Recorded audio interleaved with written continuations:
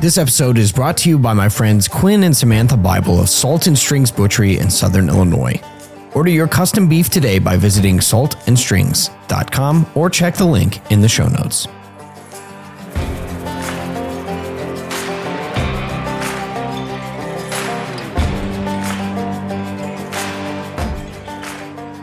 When you're lost in the wild and you're scared as a child, and death looks you bang in the eye, and you're sore as a boil, it's according to Hoyle, to cock your revolver and die.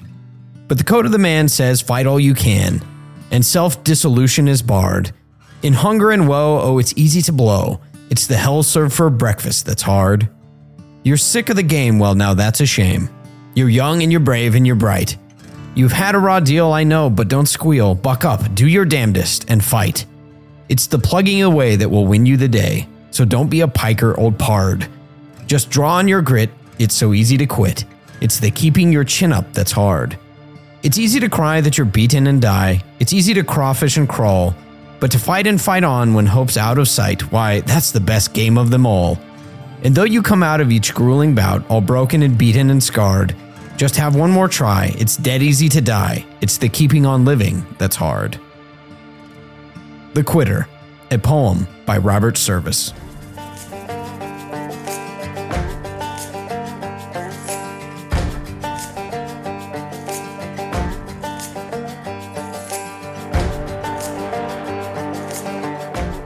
Well, welcome to this episode of the Hardman Podcast. I'm your host, Eric Kahn.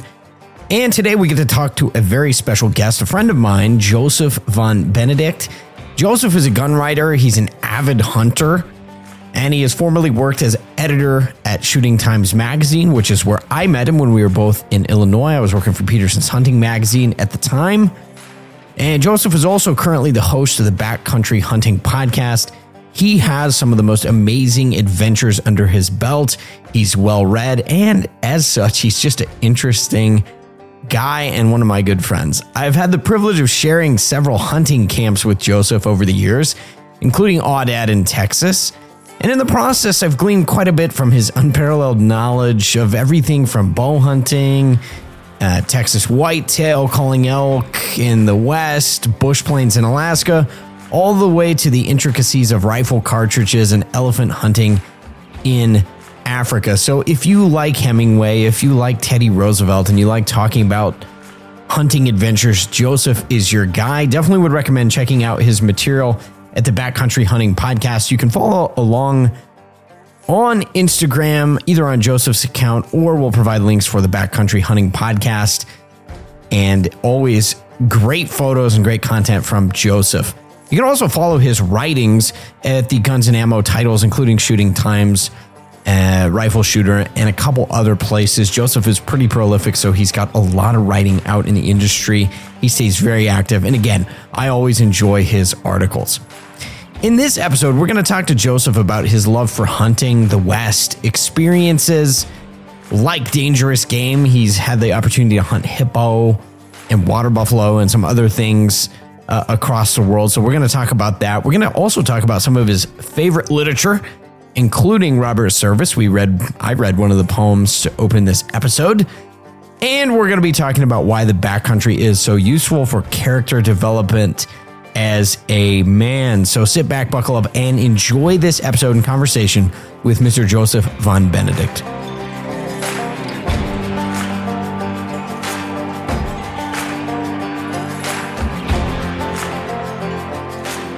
Well, welcome to the Hardman Podcast. I, of course, am your host, Eric Kahn, joined today by my friend Joseph Von Benedict. Joseph, how are you doing? I'm well. Thanks, Eric. It's fun to be back. Joseph, it's been interesting as I've followed your career. One of the things I've said, we met years ago in Illinois working at gun magazines. And I said, Joseph always seems like he's a character out of an Ernest Hemingway novel. It seems like you've, probably from the womb, been hunting. You probably came out of the womb, you killed a buffalo. But you've had you've had what we call an illustrious career, or infamous, depending on how you look at it. So I just want to ask you, how did you get into gun riding, hunting? Did it start as a young man? Was it from the womb? That's a many faceted question with many different facets and ways to answer it. Yeah.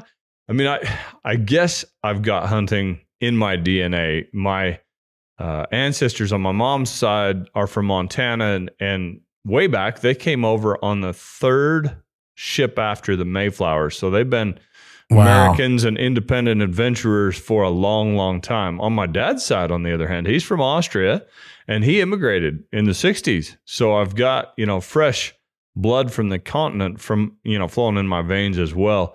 His grandfather bears a deep scar up the calf of his leg from hunting wild boar with a single shot, where his single shot wasn't enough. And he ended up tangling with that bear with a big knife to finish it off, and took a slash to the leg from that boar's tusk. So I guess it's in my DNA a little bit. Growing up, I was located in a very remote area, and we didn't really get TV worth speaking of. So we didn't even have one. My dad had a library of about 7,000 volumes, and I grew up reading a ton. My mom tells me that as a kid and even into my teens, I tried to turn every homework assignment into a writing assignment. It was just kind of the way my brain was wired. So I started doing pseudo gunsmithing, which led to some real gunsmithing for about 4 years early on.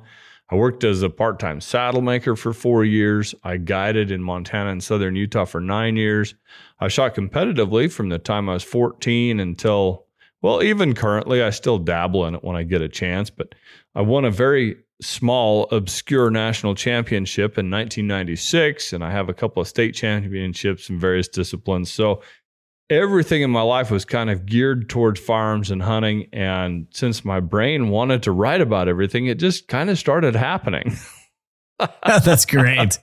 In college, I started submitting some hunting pieces and published pretty regularly. And one thing led to another, but I've got to say, in the final analysis, it's a little bit of hard work and a whole lot of blessings. Doors opened at the right time, and I was able to get a foot into the industry when I was still young, and basically worked as a full-time in-house editor for 6 years. That's where you and I met. Yeah, 2 years in Los Angeles. I was swore there were two places I'd never live when I was a kid. That was LA and New York. And of course, when the job offer came, it was in Los Angeles. And my wife and I talked about it. We'd been married about a year, and there was no hesitation. It was such a blessed opportunity and window into that realm that I wanted to work in. And so I put in my time there, did my time, as I like to think of it, 4 years in Illinois after LA, and then went to writing full time and living back in the Rocky Mountain West here where I grew up. Yeah, it's really interesting, Joseph. I remember I was actually in seminary. I had gone to journalism school, and I remember looking on, it was like journalismjobs.com. And I was looking through and I saw Peterson's Hunting. And I thought, wow, that seems interesting. And I immediately thought, like, my childhood, I grew up reading Field and Stream, hunting magazines, outdoors, were just my passion. And so I'm reading about all this stuff, and I see this job, and I'm thinking, well, what are the chances of that? So I apply for the job. I get called in, of course. And I was talking to Mike Scobie, and he said to me, here's the deal. He goes, you've got to be willing to travel and to hunt. And I remember thinking, this can't actually be true. Oh, like, they're going to pay for you to go on hunts, and you have to do this. So I wonder, when you were looking into it, how did you find the job? Was it something you just applied for? Was it something that you had thought you would ever do, is be a gun writer in the industry? Yeah, absolutely. In fact, I studied creative writing and journalism at the university, at 3 different universities. I bounced around a lot. Took a lot longer to finish than I should have because I was too busy guiding in the fall. In fact, that's the way for years that I made enough money to attend a winter semester and a spring or summer term. Anyway, so I always wanted to be a writer and started publishing through college and was basically trying to make it as a freelancer when an old gun writer acquaintance, Claire Reese, who has passed away now, referred me to Peterson Publishing out in Los Angeles, and an editor named Jerry Lee, Prince of a Man, who's also passed away now. And I worked with Jerry at Gun Digest. Yeah. And Scott Rupp was the editor at the time of Guns and Ammo. The two of them hired me on, and the rest is history. Wow. It's incredible. So, Joseph, how long at this point have you been in the industry? Full-time, about 15 years. Okay. Plus my part-time freelance work for several years before that. Okay.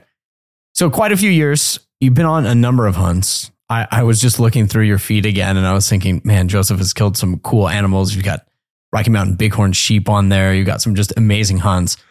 As you look back on it, are there any that stand out in your mind as, sometimes it's because we have hunts that are like really difficult.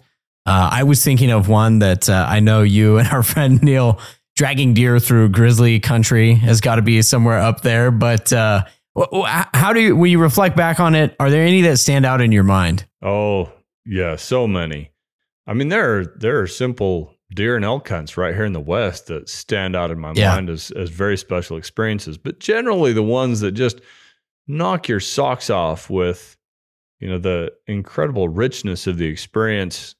Typically, there's something you're not used to, and just for that reason, right? It's new and exciting. Probably the most adventure-filled hunts I've ever done have been on Kodiak Island for deer, just for Sitka blacktail deer. But you're hunting deer, multiple deer tags in your pocket. You can shoot red fox and fish when you're out on the boat. I always stay on a boat because I like to be warm at night and eat hot food. And and when you stay there in a tent, you always risk those 70 and 80 mile an hour winds and you're just living in mud for a week or 10 days. It's nice to go back to a boat and regenerate. And then you can hunt really hard during the daytime as the risk is less. You can get wet, you can get exhausted and not risk being in trouble that night as you try and get to sleep and so forth. But anyway, so Kodiak Island is incredible. Even though you're not going there, I've never gone there to shoot a Kodiak bear. I'd love to, but those opportunities are few and far between, right?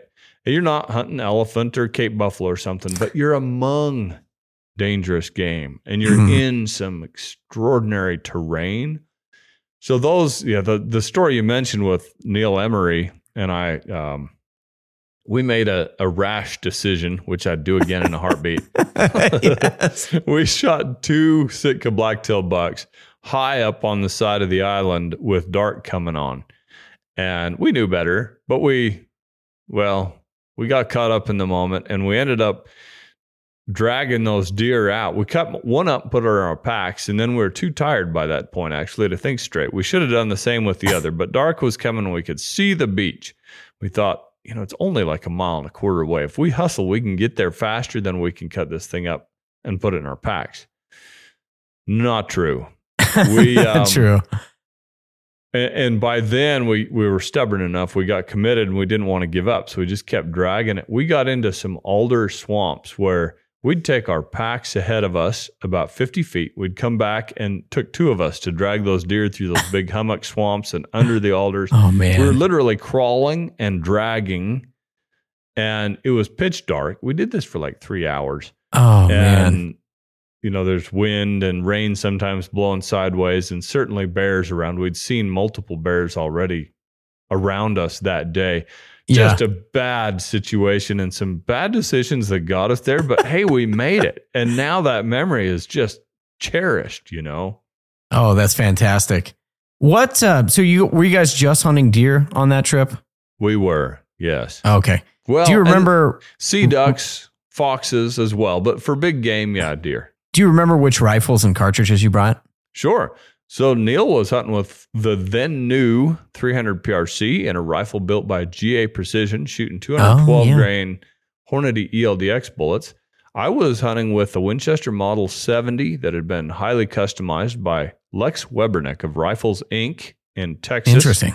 Yep, 375 H&H, and I was shooting 250 grain Hornady GMX bullets. We wanted one that could reach way out if we had to, so Neil had his, and we wanted one that would give us a legitimate chance of debating with Henri Bear, so I had my 375. That's great. Did you end up shooting deer one with each, or? We both shot 2 deer. I okay. I just used the 375, but I was there when Neil shot both of his. So we both that's got awesome. to observe the other. Yeah. Yeah, it's interesting when you think about some of those experiences, where we make decisions, we have to live with the consequences. I've often said on my show, this is a lot of the things it's just good for men to experience those sorts of things. You find out kind of, like Teddy Roosevelt would say, you kind of find out your grit. Do you have any, what are you going to do when in some of these situations, by the way, can be life and death. A lot of them don't turn out that way, but definitely makes you come into a situation where you're being tested. As you look at it now, like you've got, your son's hunting with you, you've got your kids hunting. Did you ever look at that and say, man, these are some experiences that I want to give my kids, especially my boys, and girls for different reasons, but boys, like you look at our culture and you think, it's hard to sometimes get those experiences. But I wonder if you think, wow, this is a big part for men to experience something at least like this. Absolutely. There's a character that you find within yourself and then build that I've never found any other way. And, there are some wonderful hunts in South America, Argentina for birds and some big game, and across Africa for multitude of species there, and even dangerous game, Cape Buffalo. I've hunted hippo in Africa. That was on the Okavango River. That's one of the coolest experiences of my life. But it still didn't require the deep digging and scraping the last grit out of the bottom of your barrel just to continue. Some experiences, usually DIY and usually in the far north, because that's where you get the cold, the storms, and the isolation. And I absolutely want my sons and my daughters, if they want to do it, to go through that because of the character that I feel like it builds. And sometimes you find out things about yourself that you're glad you discovered and you never want to touch that again. Yes. Yeah. Yeah, I was reading one of the stories I've read to my boys that they love is Ernest Shackleton, and just these men who went through such harrowing things.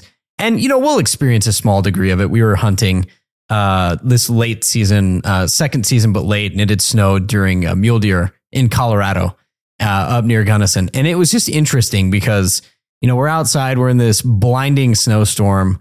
And it's 0 degrees. My beard's frozen to my face. The boys are freezing. And I said to my youngest, I was like, well, I mean, we can head back to the truck, or somebody had said they saw like a 200-inch mule deer down this draw. And my youngest, he goes, well, I guess there's only one way to become a hard man. And I said, well, yeah, that's right. That's why we're here. We're for the experience. One of the things you mentioned, Joseph, in past conversations, I think it was a pastor of yours or that you had known about. Okay, so it was like he drove himself many, many miles. I think I don't remember if he'd fallen off a horse. Oh yeah, or gotten in a bad predicament. We were talking about hard men on one of our hunting trips. I think we were in Texas, and you told me this story. Would you like to hear it again? I would. Okay, so I grew up in a remote area in South Utah. And when I say remote, it's truly remote, way more than most folks would think. We had 90 residents in our town. We were 100 miles from the nearest stoplight or supermarket. And the old rancher that I worked for, starting when I was 13 and running through about 18 years of age, was named Ivan Lyman. His ancestor, Amasa Lyman, was an apostle in the LDS Church and settled that area in 1883 or 86, something like that, long time ago. Wow. And that was Ivan's grandfather. So he had ties all the way back, right? And he had a grandson that was my age, and we used to ride together quite a bit. And Ivan was getting old, but he was too stubborn to admit it. And he was old enough, he was approaching 80. I think he was 76, 78, somewhere in there. Yeah. His kids tried to always make sure he had a grandkid with him when he went out working cattle, because he'd go out into the desert for 4 or 5 days at a time and just stay in a little line cabin here or there and check on his cattle.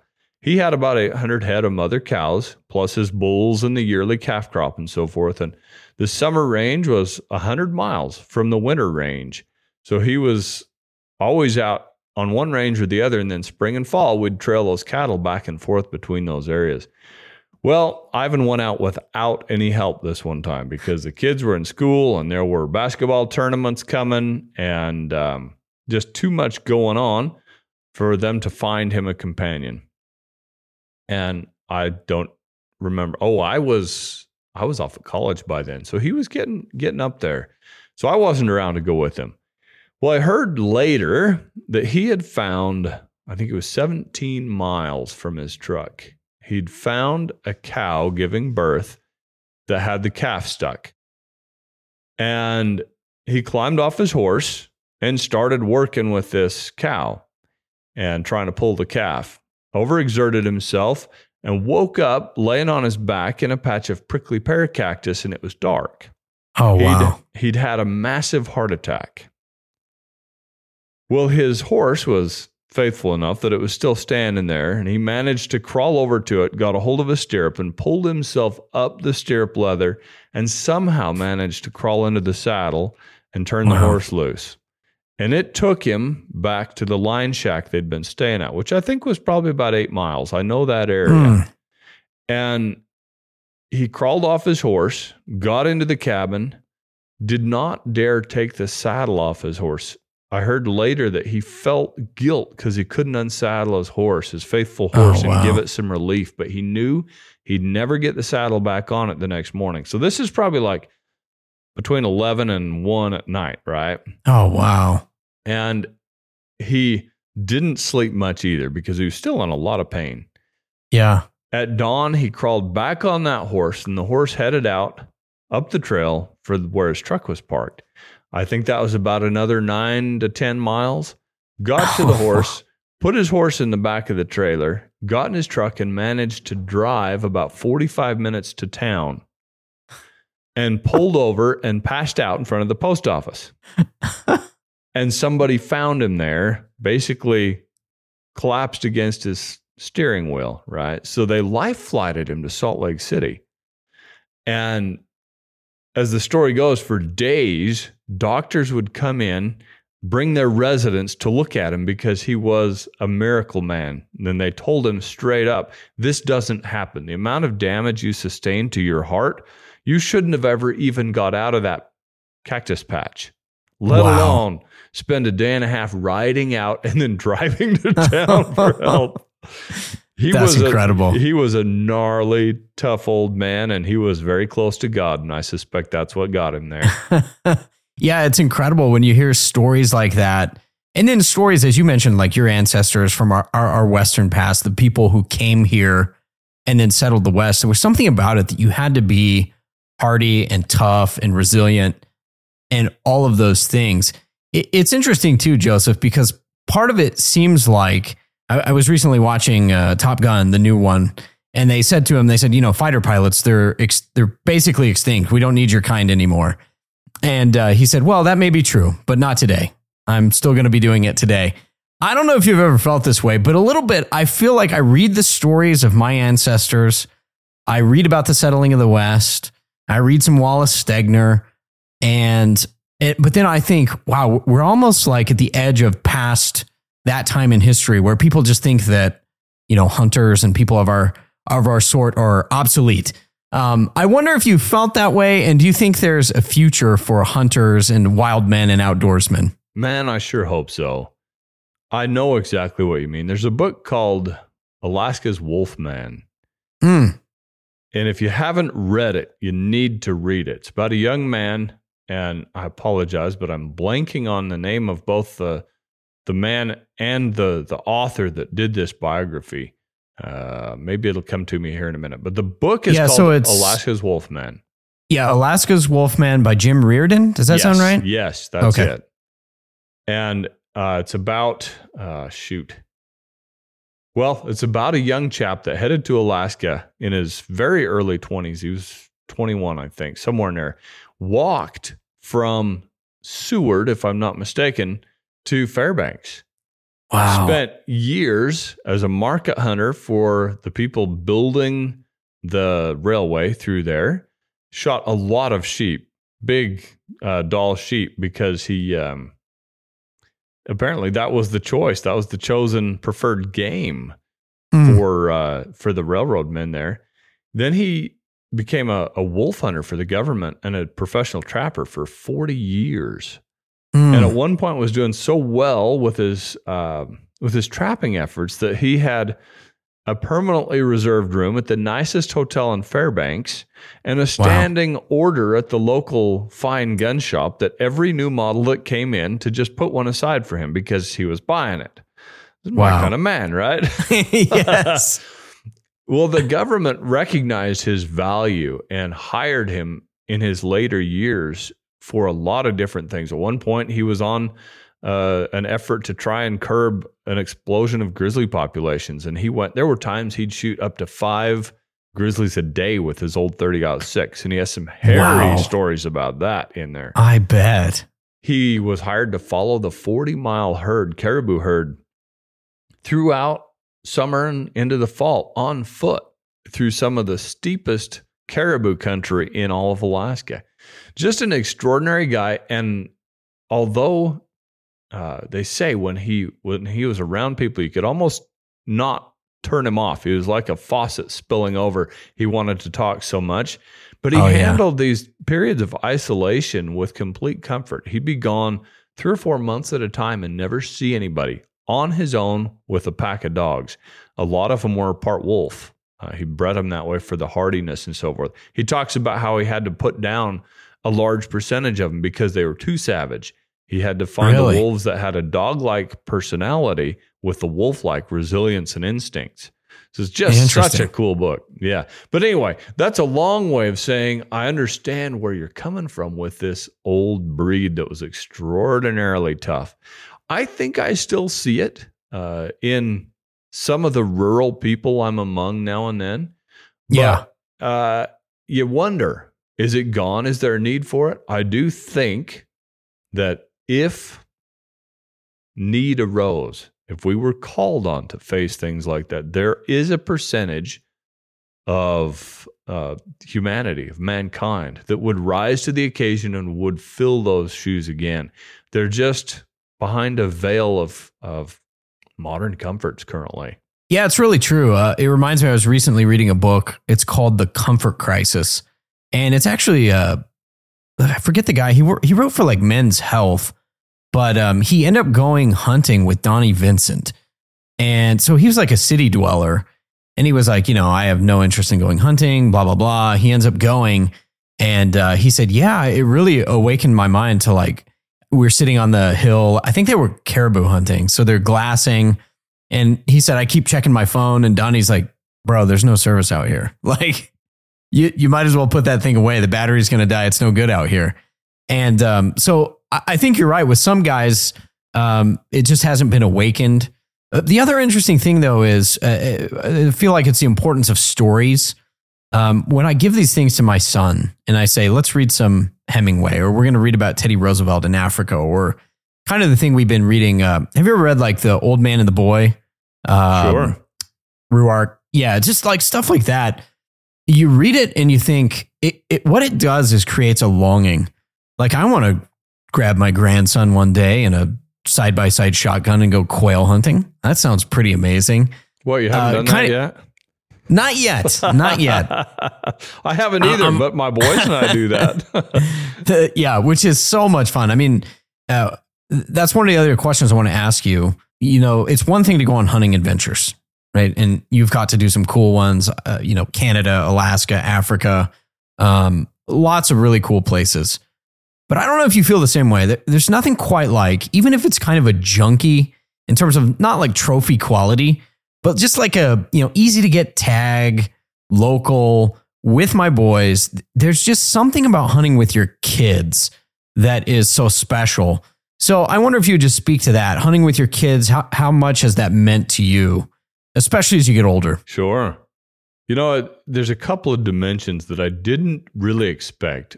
I suppose I should have. I should have looked ahead and seen it. But one is the fact that Well, I've somehow successfully, although sometimes I wonder if that was a success or not, I've endowed all 4 of my kids, 2 boys and 2 girls, with a passion for hunting. Yes. And there's just one of me. And they all want to go every time. And so I kind of chuckle and refer to myself as Father Guide. And Yes.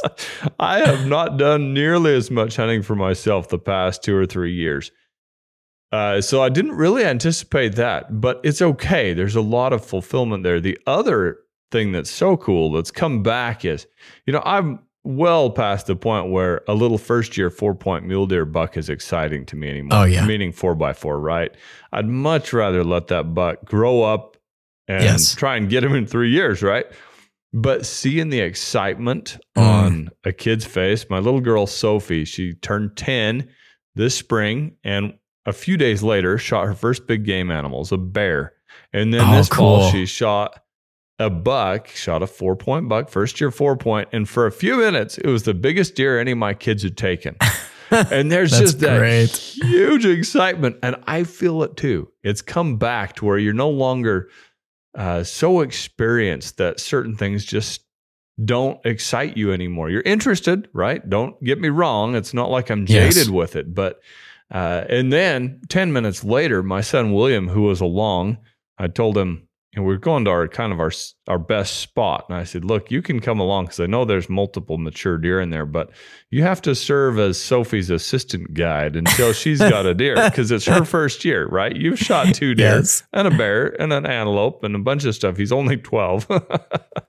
Anyway, so 10 minutes after Sophie shot her deer, another nice buck showed up and he took that deer. They're almost identical. So we had the 2 biggest deer in the first 10 minutes of that day or 20 minutes of that day. So much excitement. It's just wonderful. Yeah. Yeah, it really is. It's amazing. I share the same sentiments. I remember going a couple years ago with my dad and my son. I think it was my oldest first year hunting. So he just turned 12. And my dad is, he just had open heart surgery a few years prior. And it's one of the realities of life. They get older. And, I told my dad, I said, I don't know how many more years we have to hunt. And so let's make sure it counts, And we went out. My dad shot a bull. I think it was like the second to last day of the season. It was like a 320 bull, and which was great. His biggest bull, never killed anything that big. So he shoots that one. And then another bull walks out and my son shoots that one.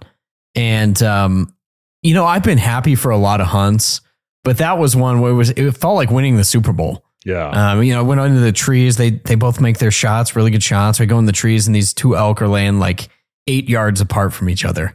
And it's just really interesting to be able to share that joy for others in a way that is really unique. Joseph, I want to ask you, we were talking some about species. You mentioned hunting hippo. I take it you hunted other dangerous game. I'm curious which one kind of ranks up there for you in terms of like, if I had to do that again, I would do that one again, whether it's the mystique of that particular hunt or species. Which ones are kind of at the top of your list for dangerous game? Of the animals I have hunted that I would hunt again, all of them, but and I have a few bucket list animals that I don't know if I'll ever get a chance to hunt. Alaskan brown bear, coastal brown bear is one. Elephant, some people are conflicted about that, but for me, that is the pinnacle. That's my number one bucket list animal in an area, of course, with good populations, and just to go experience that whole African classic adventure. But I've hunted. That's one you haven't done yet. Then I have not done that. Yeah. Okay. Where do you have to go to? Which country? There's a lot of countries in Africa where you can go and hunt elephants, and it's such a misunderstood species. The first thing, of course, is to remember that Africa is a country. A continent, not a country, right? There's a lot of countries on it. And you can fit all of North America and Canada on the African continent. It's that big. And so you can't manage elephants by continent. You have to manage them by local populations, just like any other species, whether it's wood ducks or wild turkeys or wild, white-tailed deer. So Africa has areas where elephants are indeed endangered. But there are a lot more areas where they've been, I don't even know how to put this, overprotected, and they're now overpopulated by anything from 20% to 300%. And in Really? those areas, this is why Botswana recently reopened. If you have 3 times as many elephants as the habitat can sustain, they starve themselves out in very short order, because an elephant doesn't just eat a lot. They destroy the vegetation that's producing their food if there's too many of them. They don't nibble off a tree and then move on. If they're starving, they push the tree down, they tear it up with their tusks, they eat the entire thing. And if it's a 300-year-old tree, it's not going to be there next year, right? Right. So these elephants will create a moonscape, and then there's nothing to eat and they all starve. It's a very sad thing. So they do need management. And that's, just such an incredibly good opportunity for us to participate as stewards of the earth and try and do the right thing. And of course, those elephants provide legitimate literal tons of meat for the local communities. It's an inspiring thing. I would like to hunt elephants in the panhandle of Namibia, or Botswana would be a dream place, but that's very hard to get into as far as just booking and logistics and the opportunities, the limited opportunities that have come up in there are very coveted now. They're kind of, anyway. There are other countries as well, but the one that I'm most familiar with personally is Namibia, and probably for that reason, that's kind of where I think about going when I think about it. If you got the call today and they said, Joseph, we want you to come, we want you to kill an elephant, what rifle are you bringing and in what caliber? You ask some excellent and challenging questions. So I have a couple. I have and I'm building one, sort of, that would be perfect. I've got a Winchester Model 70 Action that's their true long magnum action, and I have a 458 diameter barrel, Bartline barrel, premium barrel, and I want to build a 458 lot. Oh, cool. The other one that I have, if I had to go right now that I'd pick up and walk with, is a Ruger M77 Hawkeye African and 416 Ruger. It's I have two. I shouldn't confess this.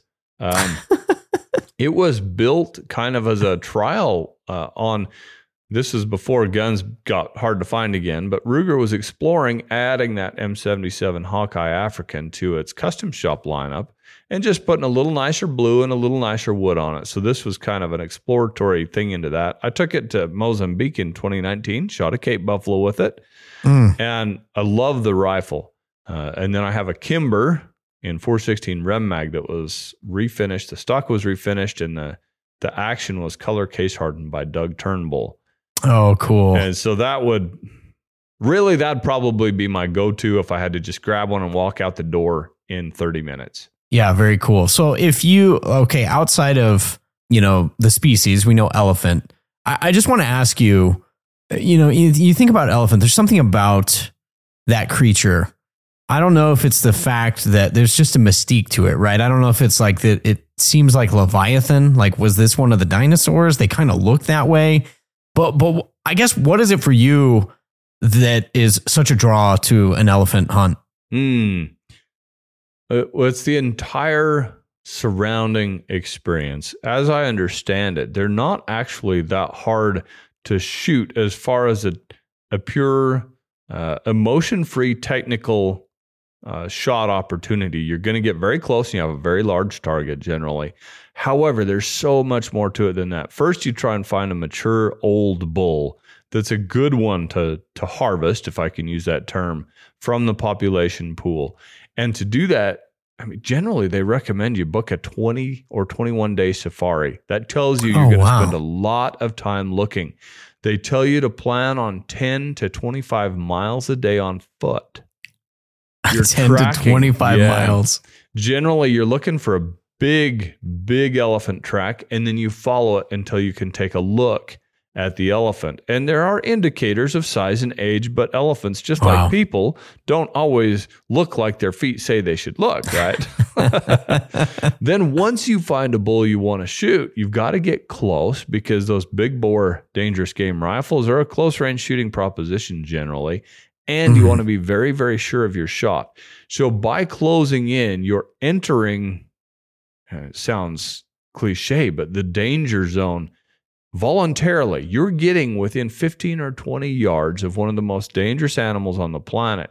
And if that bull has cows around him and there are young calves, it becomes very, very dangerous indeed. And you have to be watching all around you. You have to be prepared for anything. And then you have to try and wait for the right shot presentation. When that comes, you have to hold it together at the moment of truth and execute that theoretically easy shot well, because if you don't, things are going to go astray. And then you have to clean up after yourself. Of course, this is all occurring in old Africa, just gorgeous country. Beautiful, beautiful vegetation and trees and wildlife all around you. You're watching the trackers at work. You're seeing the red glow in that, what they call the evening golden hour in Africa, is the dust and the smoke hangs in the air. And the whole country just seems to glow with warmth. The experience is, well, I've been among elephants. I've hunted other species among elephants. And so I can generate a pretty accurate mental picture, I think, of what you'd be experiencing terrain and habitat wise as you hunt them. It's just such an amazing thing. Of course, then once you've got one down, who was it? I think, was it Rourke? Robert Rourke. One of those guys wrote that any man, I'm paraphrasing here, but I'll get it close. Any man that doesn't cry when he shoots his first elephant is no kind of man at all. Oh, wow. The emotion after that intensive effort and that encounter with such a gargantuan species, and then a successful closure to that excursion, that colossal endeavor, should be very emotional. And then, of course, you end up providing the natives with the local people with a lot of meat. And you come home with an experience that certainly has changed you. Yeah, it's really interesting. You think about continents and places to hunt. And, a lot of times on people's bucket lists is like Alaska or Africa. I've not actually hunted either one, but I've heard that they're both very just different experiences. So I wonder if you would just talk a little bit about that. What's the difference between the two? I don't know if you even want to rank them. They seem like they're both great in different ways, but what are your thoughts on those two places? They're both tremendous, and I don't think you can rank them, but you can categorize them. And I'll try and be pretty succinct here because I could really get off in the weeds with this. Africa, generally, even the areas where, like with this elephant we've just described, where you may put in some intense effort throughout the day, Africa is generally something of a luxury experience once you get there. The professional hunters, which is their name for a guide, right? The outfitters, have it figured out. They will roll out tablecloths in the field. They'll get out crystal wine glasses for the wine drinkers. They have very comfortable camps, even if it's a tent camp. You get your laundry done every day. Once an animal is down, even though it initially felt weird to me, they don't want you to jump in and help process that animal, because the local people that do it, that's a very prestigious vocation for them. And in their culture, if you jump in and try and help, you're inadvertently saying you're not doing a good enough job. Oh, and interesting. So you can offend them or hurt their feelings by doing that. You just have to stand back and watch and appreciate. So again, kind of a luxury experience, even though it can be brutal. When I hunted that Cape buffalo in Mozambique, we crawled for 5 hours through sawgrass stubble. I had gloves, thank goodness, so my hands were only mildly bleeding, but my tough canvas pants were in tatters. My knees were just big raw sores that took 6 weeks to heal. And we waded through the swamps of the Zambezi River up above my nipples in water with crocodiles and hippos in it. I mean, we left before dawn and we got back way after daylight, and a time of the year when days were long. It was brutal. It was glorious. And we came back to comfortable beds and hot food and somebody else making it, so it's a wonderful experience, but the hardest part really is getting there, the logistics. It's a pain, long flights, transferring firearms through various countries and agencies and so forth. It's more just a lot of red tape to get there. Once you're there, it's marvelous. Alaska, on the other hand, which I've spent a lot of time in, is more your own man's kind of adventure. Yeah, you can get a guided hunt, but it's not going to be a luxury hunt. Even the ones like on a boat off of Kodiak Island, where you get good warm food and you get a bunk in the bottom of that boat where you're going to stay dry and safe, you're still processing your own meat. You're still packing it all out your glass and doing all the hunting on your own. And the weather can be extraordinarily challenging there. And if you're inland, say in a brown bear hunt, I've not shot one yet, but I've been along on some. I was a packer for a biologist friend of mine years ago. I mean, you live in a mud hole and you crawl out of it and you glass every day for 15 days trying to find a bear without spreading your scent, because those big, savvy old bears, the kind you want to shoot, they leave the country when they smell you. When we finally found a big bear on that particular hunt, we were climbing the mountainside to try and get to him. We'd crossed a little bench. We're about 75 yards up from where the bench turned steep again, and we'd stop to catch our wind. And the head guide, my biologist buddy, from here in Idaho, actually, although he spent 19 years in Alaska as a bear biologist in a previous life, he spotted a boar. It wasn't a monster, but it was a solid bear. He said probably 9-foot bear coming up that flat. And he said, watch this. He's going to hit our scent. Watch what he does. So this bear's 80 yards from us, just ambling along, rolling along, like those big ponderous bears do. And he hit our scent trail, swapped ends in a flash, and went into a steady gallop. Really? And I watched him for 1.5 miles. He did not even slow down. He looked back a couple times early on just to check his six, right? And then he just went. And the guide said, that's what the big old bears do up here. So if you want to shoot one, don't spread your scent around. So yeah, it's tedious and very hard hunting big coastal brown bear in many cases. And then once you get one, it's, the reward I've always said is proportional to the effort you've put in. Sometimes that type 2 fun, it gets to the point where it's not even fun. No matter what, any way you slice it, it's not fun anymore. But when you achieve your goal, then it's very, very fulfilling. Alternately, probably the best DIY adventure in Alaska is to do a caribou hunt, because it's a lot less strenuous. The animal, when you get it down, isn't daunting like a moose is. Yeah. And it's quite social. Usually you can take 4 or 5 of you in a group if you want, because when the caribou come through, generally there's enough for everybody. Although there are exceptions to that. The last one I did was undoubtedly the single hardest hunt I've ever done in my life. I think you and I have talked about this briefly, but I did a DIY solo drop camp hunt for caribou in 2020. Yep. And it was in really rough terrain. I got dropped off on a ridge line that the bush pilot, who's a friend of mine, wanted to try. He said, I've been watching this area. I've never put anybody else here. Do you want to try it? And well, I'm too adventurous for my own good sometimes. So I said, yeah, let's do that. So he landed me on this top of this ridge, and he wandered around and he looked, and we'd flown around a little bit. So I knew where to head for a camp. We're above timberline. There wasn't good water in the area. And he said, all right, I'll try and come pick you up here in 8 days. It was a longer trip than I actually wanted, but he was just too busy in between. I'd booked it late. And he kind of looked around one last time before he took off. And then he said, keep an eye on this wind. He said, I can't land or take off in a wind that's crossed the ridge like this. It has to either be still or coming down the ridge. But he said, I got to get off soon, or I'm not going to get off. So I'll see you. So the wind had shifted and come up, and it was blowing straight across this knife-edged ridge. Wow.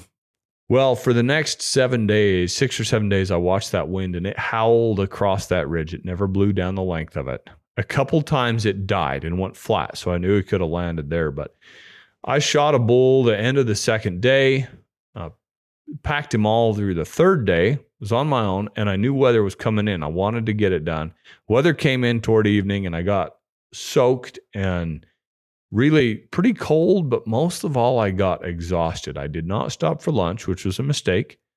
And when I got back to my camp with all my meat hauled and taken care of and crawled into the tent, I knew I had pushed the edge of reason because I was borderline hypothermic. I was so tired that it was hard for me to think accurately. The two thoughts, I knew I wasn't hungry. I didn't want to eat. I didn't want to go through the effort, but some, slight logical remnant of my brain kept saying, if you don't eat, you're in real trouble. And so I forced myself to heat some water, make a Mountain House meal, and then crawled in my sleeping bag. It took me over 3 hours to get warm. Man. And then the weather set in. And for 4 days, I had gale force winds above timberline, no wood, and I'd made 2 other potential mistakes. Neither of them played out, but one, I had a 3-season ultralight white tent, not the 4-season I should have had, and I had a down sleeping bag. Oh.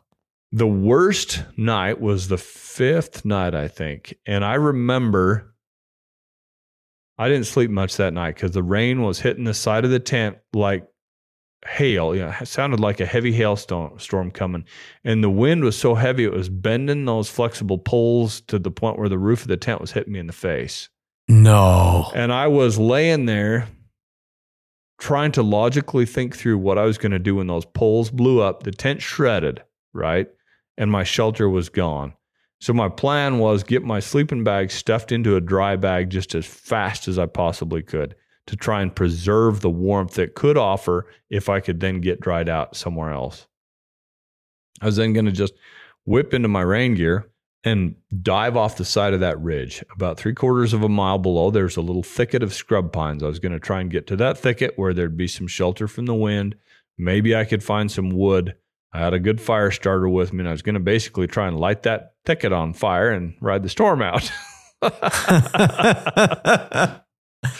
But thankfully, the tent held. It was a good tent. It was a Big Agnes Ghost UL tent. And wow. Yeah, my down bag stayed warm. The hardest part through that was I finished my book the end of day 3, and I had like 17 movies loaded on my phone. I figured I can watch those over and over again if I have to. And wouldn't you know it, my solar charger went belly up. No. And so by about, by the morning of the 4th day, I had like 13% left on my phone, about 10 or 20% left on my inReach, and nothing left in the battery bank, and my solar charger was gone. So I turned on the phone every night to message my wife and the pilot to let them know I'm alive. That's it. Nothing to read, nothing to do. I had a pen and I had the regs, and I wrote stuff all over the regs. I mean, oh man, bad poetry, thoughts about this or that. It was a gnarly experience, and I learned there are times you just are done with being with yourself. Oh yeah. For a while it's healthy, and you find these qualities deep in your soul, and then you're like, okay, I found them. Now I want to talk to somebody about them. Yeah, I found it. I'm over this. It brings up a really good question, because I think it may seem like a lot of fun. I've talked to guys who haven't done it. I've done similar things, not Alaska, but in the West. And you think, okay, I'm going to go do a solo adventure. It's going to be really cool. And it's just going to be like this cathartic, soul-stirring experience. And I don't know how to describe it, but there's something about the biting loneliness. There was a book, I think it's called The Solace of Open Spaces or something like that. And she was talking about it. She said, yeah, you go to Wyoming and you're in the middle of the winter, and it can provide a certain solace, but only when it's matched with like people. And, even having animals around, quite honestly, like if it's a horse or a dog or something. But I wonder if, what do you think it is about the solitude that of all the things I've faced in the wilderness, that might be one of the things that's toughest to deal with? Why is that so hard? You know, it exposes you. It exposes your weaknesses. It exposes the fact that you have needs for other people, for other things. The thing I found hardest on that particular experience was the absolute lack of anything productive to accomplish. Oh, wow. I'm a pretty busy guy. I like to stay busy, and I'm very driven by, I'm motivated by succeeding, finding success, whether it's helping my little one shoot his first pheasant or catch their fish or her first 4-point buck or getting an article done or taking, a cool, odd photograph in the snow, whatever the case is. Accomplishments occupy my mind in a healthy way. And I think most of us are like that. And particularly today, even if we're not driven by motivation for accomplishment, we're still addicted to some brain activity that's spurred. Maybe it's not brain activity. Maybe it's pure entertainment, but spurred by the fast-paced gadgets we have in our lives, including smartphones. Yeah. Those are probably the worst. And so it's very hard to just be still.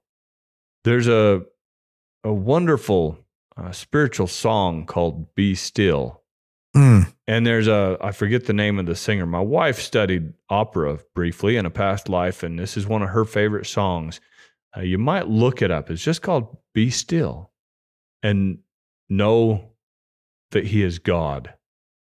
And it talks about finding that moment of peace where you can connect with your Savior, Redeemer, your Creator.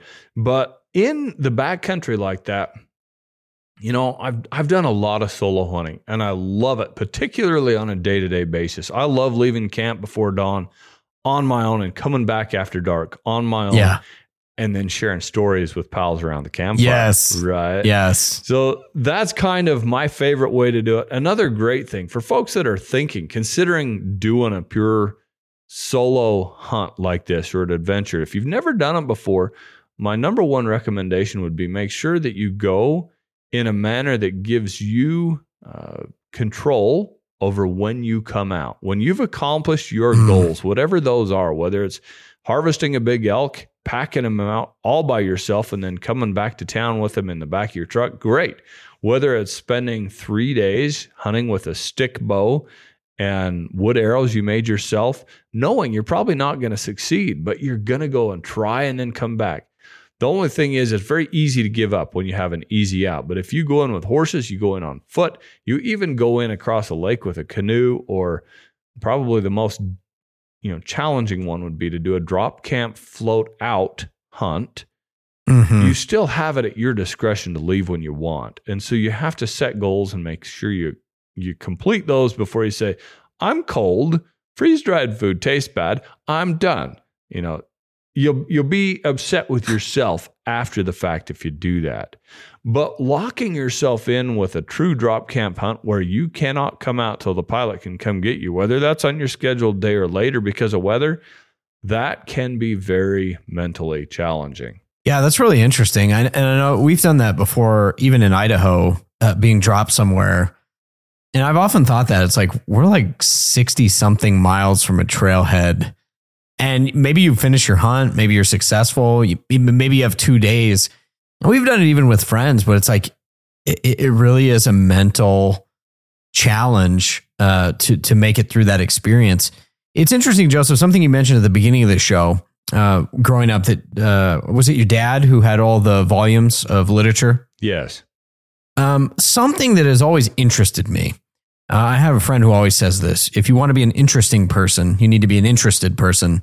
And that probably means you need to read a lot of books.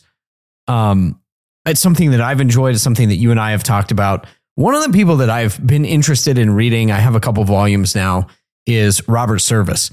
So I wanted to ask you about him and just about the poetry. What about his writing speaks to you? Why do you like it? Why do you find it interesting to read?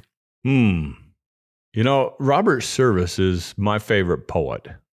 Now, I'm not a great poetry reader. I do read and enjoy poetry, but Service is the one that I connect with the best.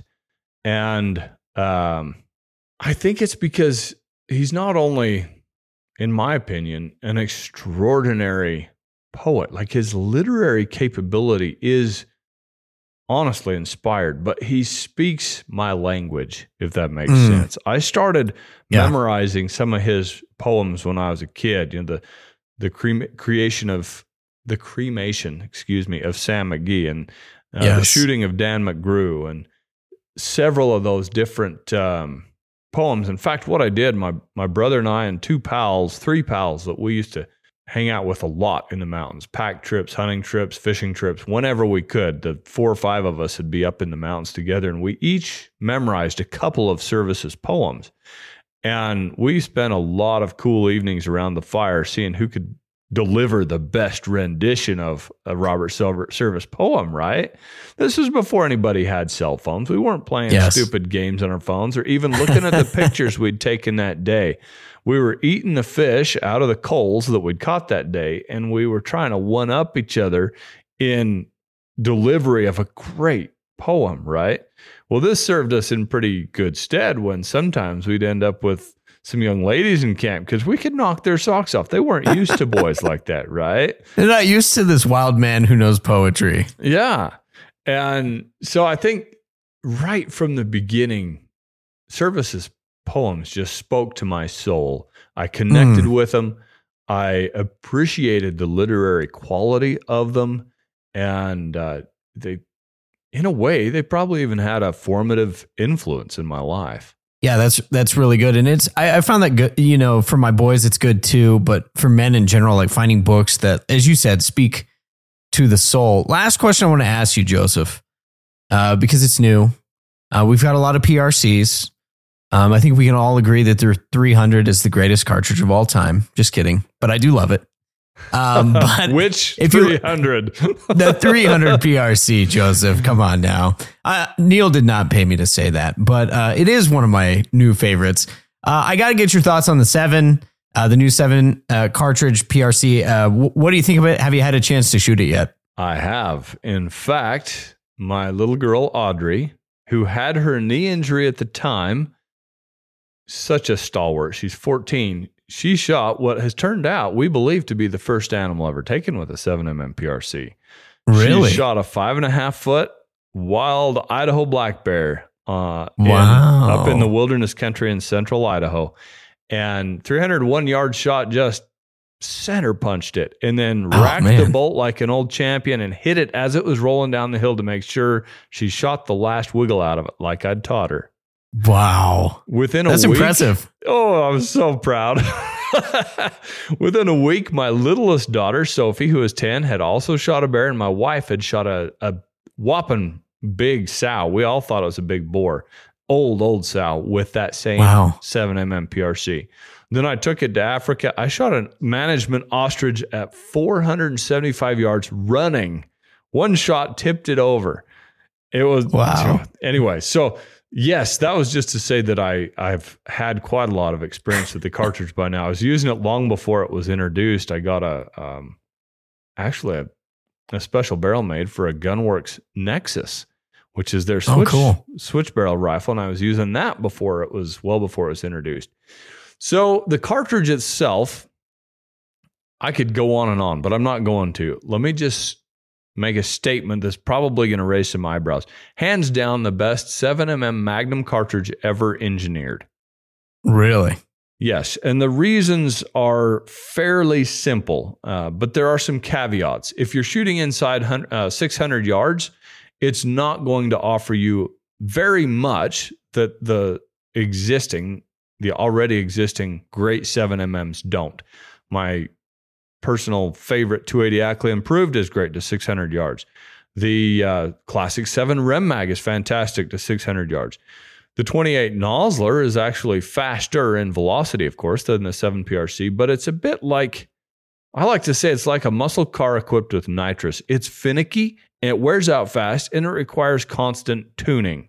So the 28 Nosler can be problematic in that way. The 7mm PRC is inside the cusp of efficiency.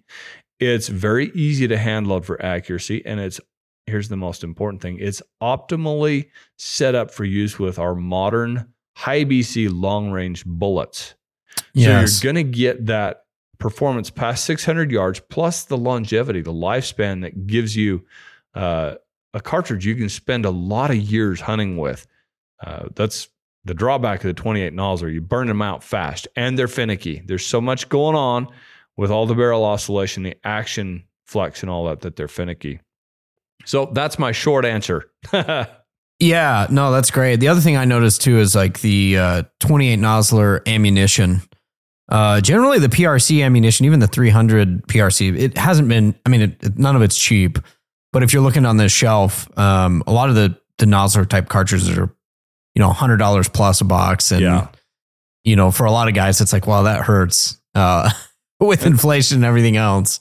The 7mm PRC will be available more like the standard, Hornady Precision Hunter line. It's also, this is a big deal. This is what you don't get with a 7 Rem mag. It's a turnkey solution. That's a phrase taught to me by my friends at Hornady, but it absolutely applies. It's set up to use those high BC bullets in a fast twist barrel, in factory ammo, in factory guns. You don't have to have a custom rifle built with a fast twist barrel and a lengthened magazine box, and then carefully tune hand loads without really relevant data, because you're not seating bullets to the SAMI spec overall case length. So you're dealing with a whole lot more to turn a 7 Rem mag into a competitive contender with a 7 PRC. What do you like for rifles in terms of the 7 PRC? There are apparently over 20 that are on board that have committed to building it. I think there's going to be a lot of availability. Gunworks, certainly. I would go with a Climber. This is if you've got the money, right? This is an expensive rifle. It's like the Rolls Royce of fine hunting rifles. But I look at it like this. It's a single connecting element between you and your game, right? The bullet is truly that, but the rifle is the launching pad for the bullet. People spend the money on a four-wheeler without batting an eye, and they ride around on it a lot. That rifle is going to live with you. It's going to be on your back, in your pack, in your hands the entire season, and then it will be with you at the moment of truth. The four-wheeler won't, right? The four-wheeler in 20 years can be worn out, piece of rust. The rifle you can hand down to your kids. So an expensive rifle is an investment worth making.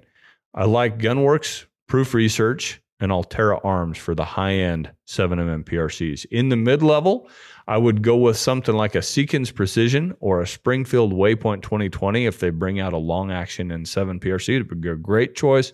You're looking in that $2,000 to $3,000 range.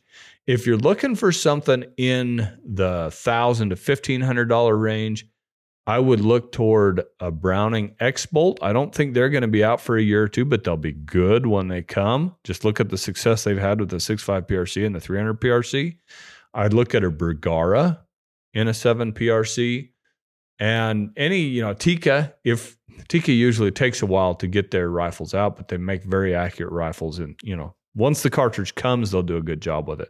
Yeah, that's awesome. Well, Joseph, I appreciate it. As always, a pleasure catching up on the hunting stories and literature and all that. We'll encourage people to check out the Backcountry Hunting Podcast, which is one of my favorite. If you're into hunting, that is definitely one that guys will have to check out. And again, sir, thank you so much for joining me. Oh, it was my honor. I appreciate the invitation.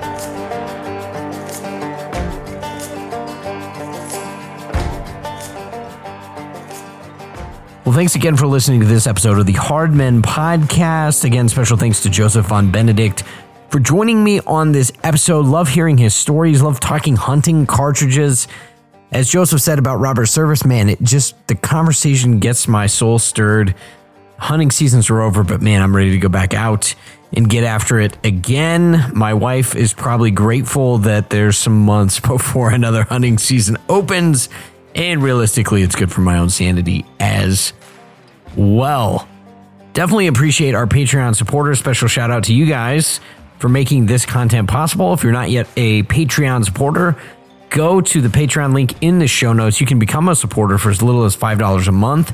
Get access to exclusive content, early access, and we're working on an Ask Me Anything episode right now for our VIP patrons.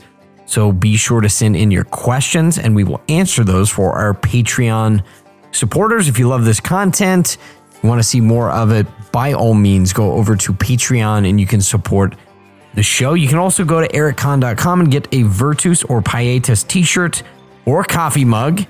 I'm drinking for one right now, and I think it just makes coffee taste better. So be sure to check that out. Again, another way to support this show. And finally, shout out to Barbell Logic. If you're looking to get strong, strengthen your body, deadlift, squats, bench press, and you want some online coaching, be sure to check those guys out. And check out, by the way, the past episodes. We've done 2 with Matt Reynolds from Barbell Logic. Matt is an interesting guy. Love talking to him and learning a ton about the physical body, about how to strengthen your body, and about barbell training.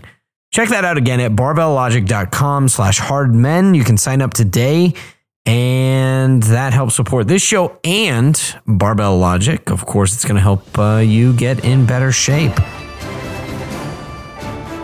Again, thank you for listening to this episode. We'll catch you guys on the flip side. Until next time, stay frosty, fight the good fight, act like men.